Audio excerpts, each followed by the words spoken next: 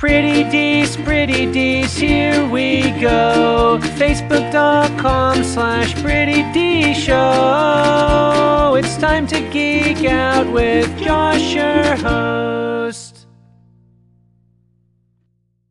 What's up, everybody? I'm Josh Meek, the Uber Geek. This is Pretty Dees. And we just got some casting news for the Transformers spin-off movie focusing on Bumblebee.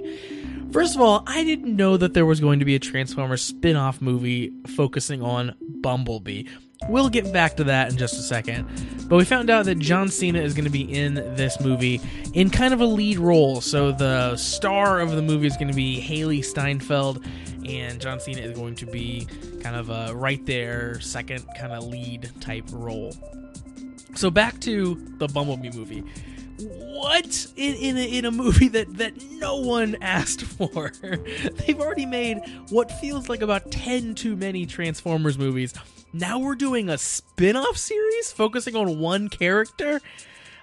A character who, mind you, can't even really speak, just speaks in various radio broadcasts. Now, granted, Bumblebee is the best character in the Michael Bay Transformers movies, or at least he was in the first three that I fooled myself into seeing before I realized that they were terrible and stopped watching them, and then they made 20 more. But does anyone care about a standalone Bumblebee movie? I really hope not.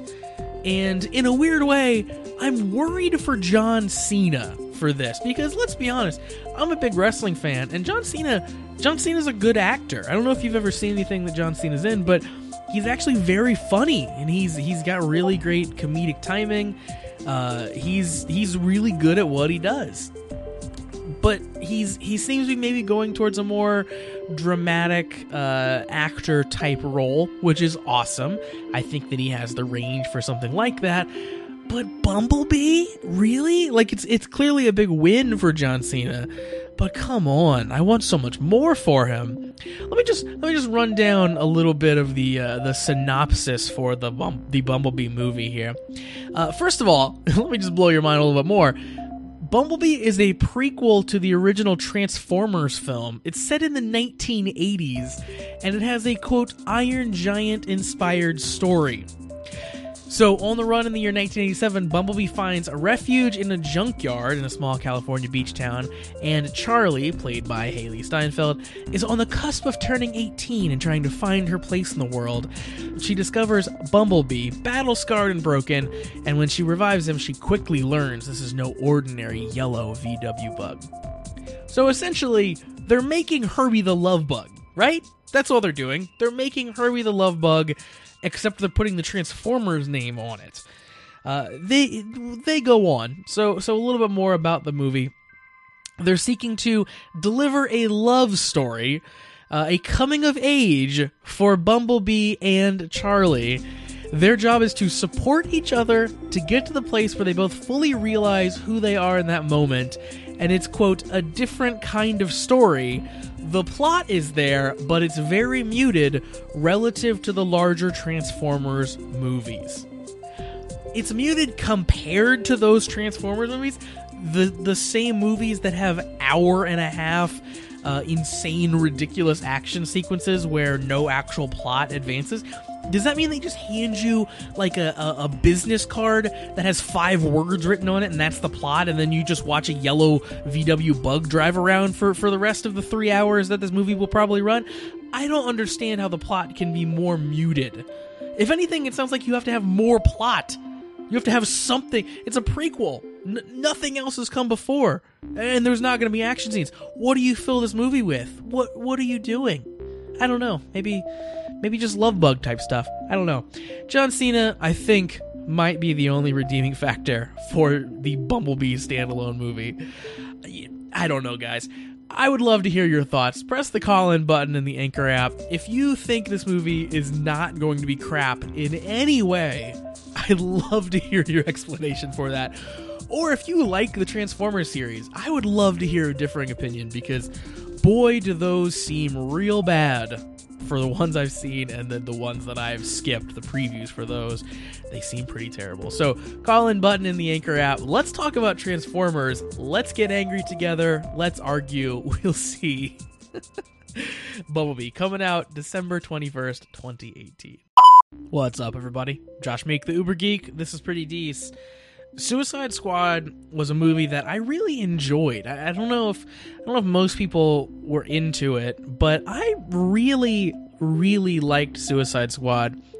It was goofy, it was fun, and it didn't take itself seriously. It knew exactly the tone that it was going for in kind of ridiculousness. Now, it wasn't a perfect movie by any stretch of the imagination. The big bad guy in it was forgettable. A lot of the plot lines were lackluster. A lot of like you know, when you step back and you're like, why are they doing this? You could ask a lot of those questions. But in terms of like character and heart, I think Suicide Squad got a lot right. And the further I am removed from having seen the film now a couple times, the more I like it. Like, the more that it sits with me, the more I realize all the good things that Suicide Squad did right. I think one of the big things that people don't like about Suicide Squad is its interpretation of Joker. And, sure, he's not my favorite version of the Joker. I think Jared Leto is fine. He's not my absolute best version of the character. But you have to respect them for not trying to just ape an existing interpretation of Joker. They took something that could have been very easy, right? Someone could have just done their best Heath Ledger impression or their best Mark Hamill impression. But instead, they took it in a whole new direction. They tried something new. They tried to be a little risky with it. The whole movie is kind of a risk when you really look at it. Suicide Squad could have been this serious action movie, but they made it fun. They made it weird. They made jokes about Captain Boomerang being into unicorns and stuff. Like that. The movie is strange, and I really appreciate it for that. So of course, Suicide Squad 2 is a sequel that's being bandied about right now. It's being talked about. It had a front runner in terms of who was going to be directing the movie, because David Ayer will not be returning to direct the follow-up. So Jaime Collet-Serra, I may be pronouncing his name incorrectly, and if I am, I apologize for that. He had signed on to direct the movie originally, or he was in talks, I guess, to be kind of a frontrunner as far as directing the sequel to Suicide Squad. He's done The Shallows, he's done Non-Stop, Orphan, so not a ton of movies you may have heard of, but he is no longer going to be directing Suicide Squad 2. That's completely off the table now, that possibility, because he has signed on to direct Jungle Cruise. You might not know what Jungle Cruise is, but it is a Disney movie based on the Disneyland theme park ride. And it stars The Rock, Dwayne Johnson. So, you can't blame the guy. Dropping Suicide Squad 2, which is probably an iffy success at best, to sign on to a movie with Dwayne Johnson, one of the most profitable movie stars of our age right now. Makes perfect sense, and his explanation is that he wanted to basically create this Indiana Jones type adventure from the ground up, and he was doing it with Dwayne Johnson. You can't pass up that opportunity. I completely get that. That makes perfect sense. So, of course, the question then comes, who the heck is going to direct Suicide Squad 2 now? Warner Brothers apparently previously met with Mel Gibson to direct it, but that doesn't seem like it's going to happen. That would be really strange, Mel Gibson directing Suicide Squad 2. We know that the movie is being written by Adam Kozad, who is the writer of movies such as Jack Ryan's Shadow Recruit and The Legend of Tarzan. Hopefully he can do well. That those two things don't really instill a lot of confidence, but of course that's really not a lot to go on. We don't really probably know much about his writing style just from a couple films. Of course, Will Smith, Margot Robbie are going to return to reprise the role as Deadshot and Harley Quinn, And yeah, they have to find out who the director is going to be. They got to figure out what they're doing there. So press the call-in button in the Anchor app. I'd love to hear your thoughts on Suicide Squad. We haven't talked about that as a film. I might be too apologetic for it, but I'm very excited for the sequel. I'm excited to see where they go and where they build off that, because it was a fun franchise and it had a lot of potential, I think, and I really hope that it gets the chance to really shine in a sequel.